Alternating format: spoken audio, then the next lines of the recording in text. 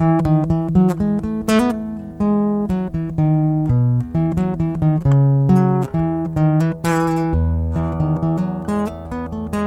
my friends. How are you today? You're listening to the St. Mark Bemidji Sunday Edition podcast. This podcast features a replay of our Sunday sermon, or on occasion, a sermon from another WELS sister church. If you enjoy what you've heard today, you might also enjoy our weekday devotions, which you will automatically get if you subscribe to this podcast. Additionally, you might consider sharing with a friend. Each and every podcast has a share link in its description, which can be found in the same podcast app that you're listening to right now. I've tried to make the link obvious. Let me know if it isn't at john.kirk@stmarksbemidji.org. Share it because it's studying the Word of God, and faith in Jesus and His perfect life, death, and resurrection comes by hearing the Word, and salvation comes to us by faith in Jesus alone. Why would you not tell everyone? Today's sermon is titled Earthly Story, Heavenly Meaning, and is based on Luke chapter 16, verse 1 through 3. Jesus told his disciples, "There was a rich man whose manager was accused of wasting his possessions. So he called him in and asked him, 'What is this I hear about you? Give an account of your management, because you cannot be manager any longer.' The manager said to himself, 'What shall I do now? My master is taking away my job. I'm not strong enough to dig, and I'm ashamed to beg. I know what I'll do, so that when I lose my job here, people will welcome me into their houses.' So he called in each one of his master's debtors. He asked the first, 'How much do you owe my master?' 900 gallons of olive oil,' he replied. The manager told him, 'Take your bill, sit down quickly, and make it 450. Then he asked the second, 'And how much do you owe?' 1,000 bushels of wheat,' he replied.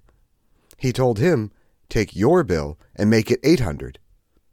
The master commanded the dishonest manager because he had acted shrewdly.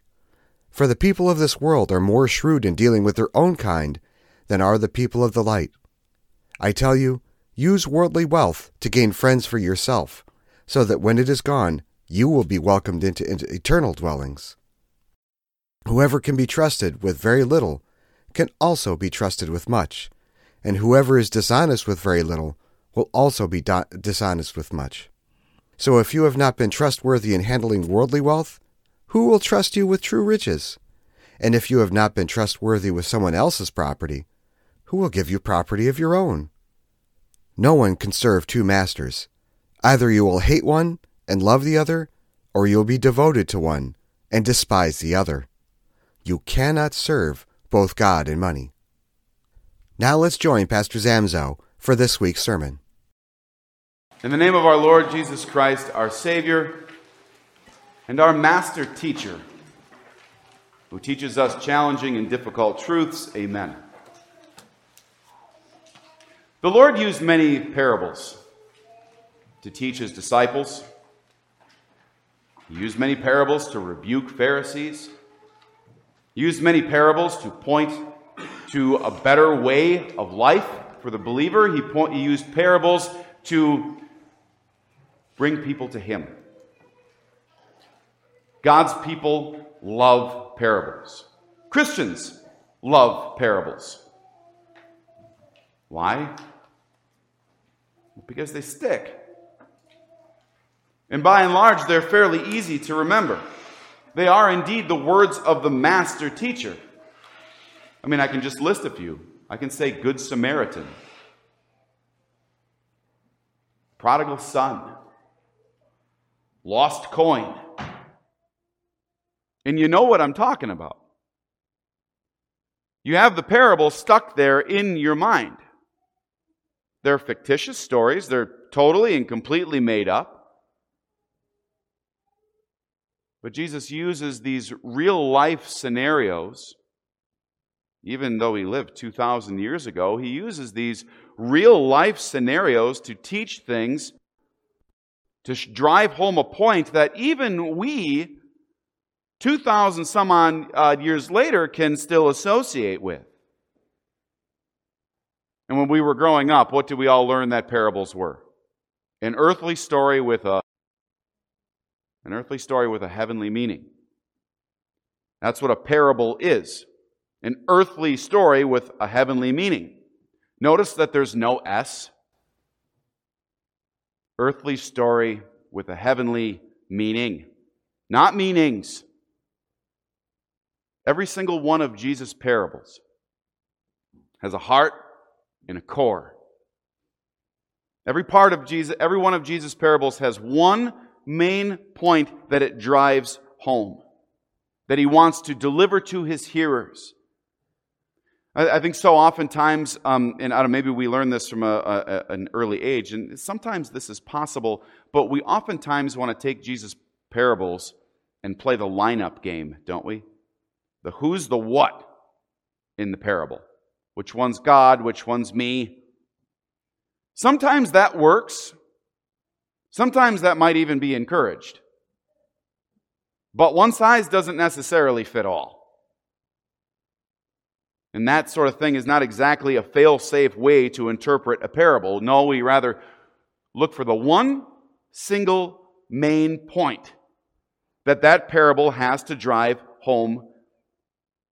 Otherwise, we could end up with a whole bunch of different possible meanings or a whole bunch of different possible interpretations when there only is but one. Now, point in case is the one in front of us today. This parable of the shrewd manager might be the toughest parable that Jesus taught. Or maybe it wasn't for them, but maybe for us 2,000 some odd years later, it's difficult for us because we're reading it off the page. We're kind of taken out of the situation and the immediate surroundings of what's going on. You know, the feel of the room, so to speak, isn't there. So we have to take a critical look at what Jesus says. We have this tough parable. It's an earthy story. It's an earthy story. One that's full of some difficult things to wrap our minds around as believers. It's a tough one, but that's a big part of my job here, is to take a look at this Word of God, to read it, and then to deliver it to God's people, the children of the light, in a way that hopefully makes some sense. As I said, this is a tough and a challenging parable, maybe the toughest one that a guy will preach on in his entire ministry. I took a look back when I was preparing for this week. I took a look back at an old sermon and I read through it and I was like, nope. And I really, really, really had a hard time with this. I reached out to friends and colleagues and spent a fair amount of time in taking a look at this. And maybe that's why I'm beginning the sermon this way today, with a little explanation of how to treat parables. Because the first and foremost point is that you look for that one main point, but there's something else to take in mind too. And I guess before we go any farther, I want to say this and just clarify this from the get-go. I never want you to walk into church and not hear that Jesus Christ is your Savior from sin, death, and the power of the devil. He is. He most definitely is. Without question. There, I just said it. But Jesus' parables, if you look at them, they often do two things. They have one main point, and oftentimes they will take, for example, the Pharisee and the tax collector in the temple. Do you recall that parable? What's the one main point of that parable? The one main point is simple enough. Turn to Jesus in repentance, in true repentance, right? So sometimes a parable will take us by the hand and it will lead us to the feet of our Savior Jesus. Other times, if you notice the first line in this parable, who is Jesus talking to? He's talking to his disciples. He's addressing his disciples here, his people. And sometimes Jesus' parables take us from the feet of the Lord and they point us out. They point us outward and show us how to have life and have it to the full. How to live a life of increased faith and hope and love for God and for our fellow man.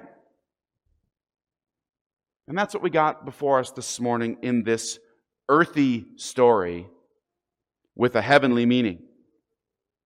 We read this account and we think, wait a minute. What is going on here? You got this guy who was lying, cheating, stealing, covering up his bookwork, making himself look better, and his master commends him? I don't get it. Well, I'm convinced that if we find the one main point, of this parable, which is what? It's in verse 9, if you want to look at it in your service folder. It's in verse 9. I'm convinced that you could read verse 9 and reread the parable in its entirety, and everything would fall right into place. And I could stop preaching right now. But I have a few minutes yet, so I'm not going to do that. Let's recap briefly. This manager's been cheating and stealing from his Lord. He's been spending money that's not his to begin with. He's accused by his peers, and he's caught.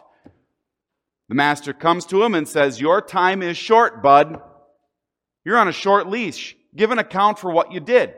And what does this guy do? Instead of going back and getting all the bookwork together, instead of going back and saying, well, I can prove my innocence, no, he continues to go on doing what he's been doing all along. He continues to be dishonest, but this time he's got a little bit of a different angle on it. He slashes prices and he cuts deals. Why? I'm not strong enough to dig and I'm too ashamed to beg. I know I'm getting fired. That much is a given. So while I still got my influence, and that's key, while I still have time, I need to make some friends for myself. I need to make friends for myself so that when I am fired, I have somewhere to go. This guy's got an eye on the future. He's looking ahead to what's next. He knows his time under his current employer is short, but he's being proactive. Why would the sinless Son of God, Jesus our Savior, use this earthy story about a sinful man in a bad situation to make this point? Well, for one thing, you'll remember it. He uses sinful activity as an illustration. And I can say the parable of the shrewd manager, and right along with all the others, you'll remember it. Jesus uses the sinful world in spite of itself. That's what makes a parable a parable. This one, like any other, stick in your mind. The other thing that Jesus is driving home with this parable, and the reason why he uses this sinful activity, is this. He's essentially saying to his disciples and to us 2,000 years later, look at the world around you. Look at the world around you. Look at how the people that are in darkness live. They know how to do this. Namely, they know how to plan ahead. They know how to set up for the future. They know how to make friends for themselves so that they might continue to live comfortably even into their later retirement years. They know how to make friends and to set up for the future in this life. It's pretty obvious. I mean, we all know somebody who's done this, right? Cut a few deals, perhaps under the table, so that they appear more favorable or more likable, or so that your business gets a better rap. I mean, hey, we're children of God, and we all know how this works too. It happens all the time in the home. We do it every single day in our house, right?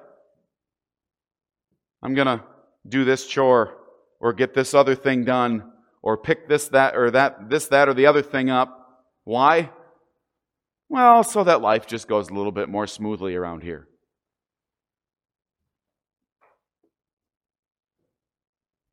That's how our minds work.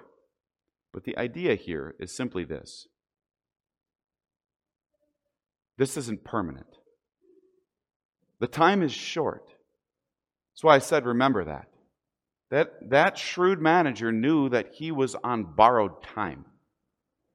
He knew there was only a certain amount of time until he got fired. And so it is with us. This place right now is not permanent. The home that you are living in right now is probably not permanent, even by earthly standards.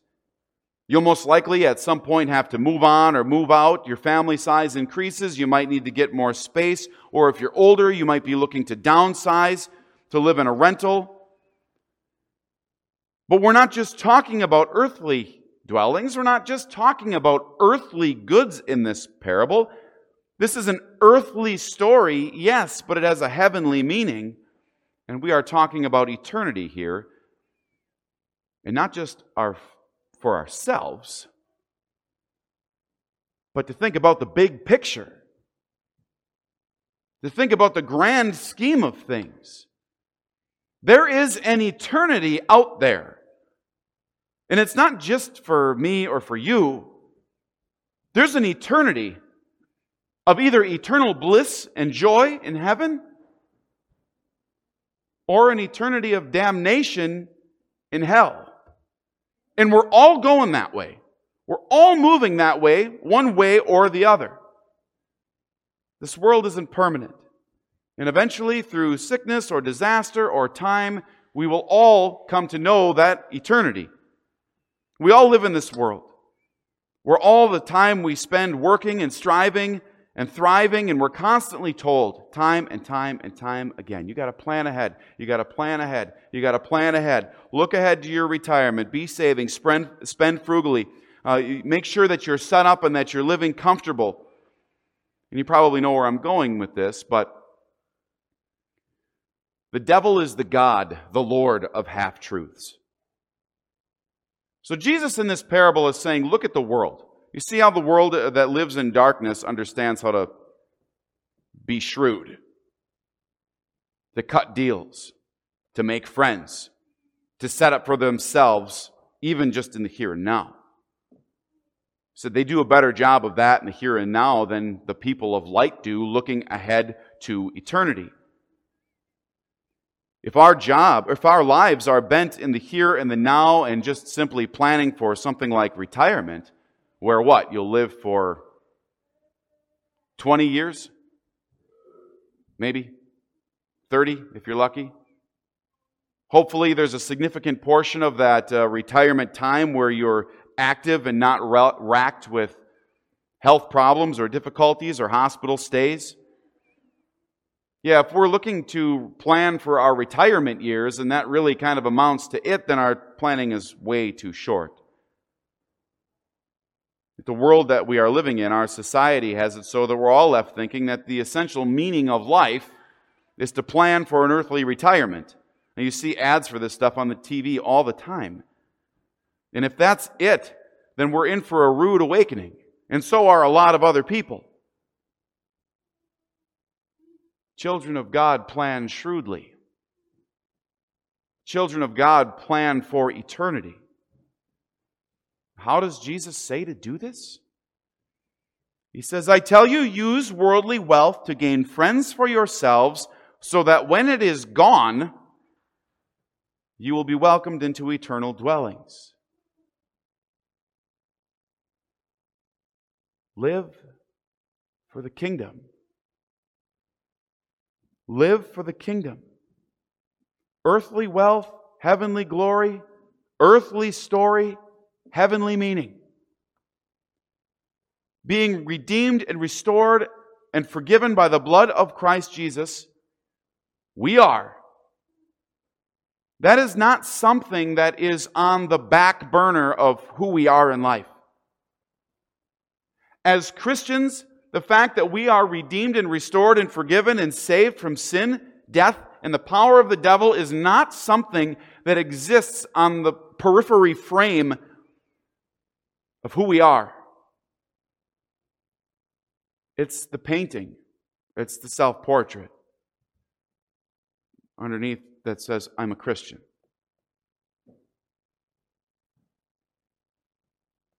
The fact that we are children of God is at the heart and core of who we are. It's something that is to be known by all who are in our lives as well, all those who are in the same boat that we are in. Hey, and maybe it's us where the planning looks ahead so far as to living life in the easy street in the twilight years, but that's not the definition of lasting. That's not the definition of eternity. Lasting means looking ahead to eternity in and of itself, that we use the time, that we use the talents, that we use the energy and the treasures not as an end in and of themselves, but that we see everything that we have in life as a means to an end, to make friends for Christ, so that we might be together with them for eternity. Picture Jesus here. As he tells this parable, how old is he? 33-ish. Within sight of a couple of months, he's going to die. And he's going to die for you. And he looks at his disciples in those last days and he calls them friends. He calls them friends. He says, I'm going to lay down my life for you. Cash money is something Jesus didn't have, but what he did have was far greater. His holy, precious blood, his innocent and holy life, every dime spent, every minute spent was done so in a God-pleasing way. And what does he do with it? He cashes it all in for us, his friends. Why? So that we might be together with him for eternity. And Christians love the peace and the joy and the hope that that message brings. Christians love what Christ has done. So here with this parable, Jesus is showing us that the way that we use our money, our time, our treasures, lose yourself. Another way of saying it is lose yourself, if you will, in using your time, in the hunting stand with a friend. Use your time or the opportunity that you have at work or in the workplace as an employer or an employee. Use your golf club membership, your pontoon boat, your musical talent, your car, your home, your swimming pool, your business, your gym membership. Who cares what it is? Use it. Use it to gain friends for Christ. Use it to live as a part of living in the kingdom. That's living with a purpose. That's living with an eye on the future, not the immediate future, but eternity. That's looking and planning ahead. So often our eyes get drawn down and say, yep, what do I got? 70, 80 years, I'm done? No, you do not. Brothers and sisters in Christ, we are on borrowed time, sure. We're getting fired, sure. What are we going to do until then? What are we going to do until then? Use our time wisely, use our talents wisely, our treasures wisely to gain friends for Christ Jesus so that when we wake up in 500 years, we can say good morning to that person. This parable sticks like any other. And Jesus says, I know that there's a lot of people out there in the world who don't even know that there's a heaven, who are a lot smarter than my own people, who know how to make friends for themselves in the here and now. They do it all the time. But you, children of God, children of the light, we don't play the long game. We don't live in view of the eternity that is surely ours and the joy and the hope of salvation that we truly have. So, friends in Christ, may it be that this parable sticks. May we see this parable not so much as confusing anymore, but that we go out from the feet of our Savior Jesus and see how to have life and have it to the full. That we don't just wink and move on with our lives and don't necessarily change our thinking about the way we use our time and our talents and our treasures, but rather that we adjust our thinking in those terms. And we use those blessings that we have from God to gain friends for Christ. Let this earthy story with the heavenly meaning be just that. And direct our eyes off of this earth and onto eternity. Amen. That's all there is for today, but we are so happy you took a few moments out of your busy day to listen to God's Word with us. Please consider subscribing to our podcast to hear more devotions like this, Monday through Friday, and to hear our Sunday sermons as well.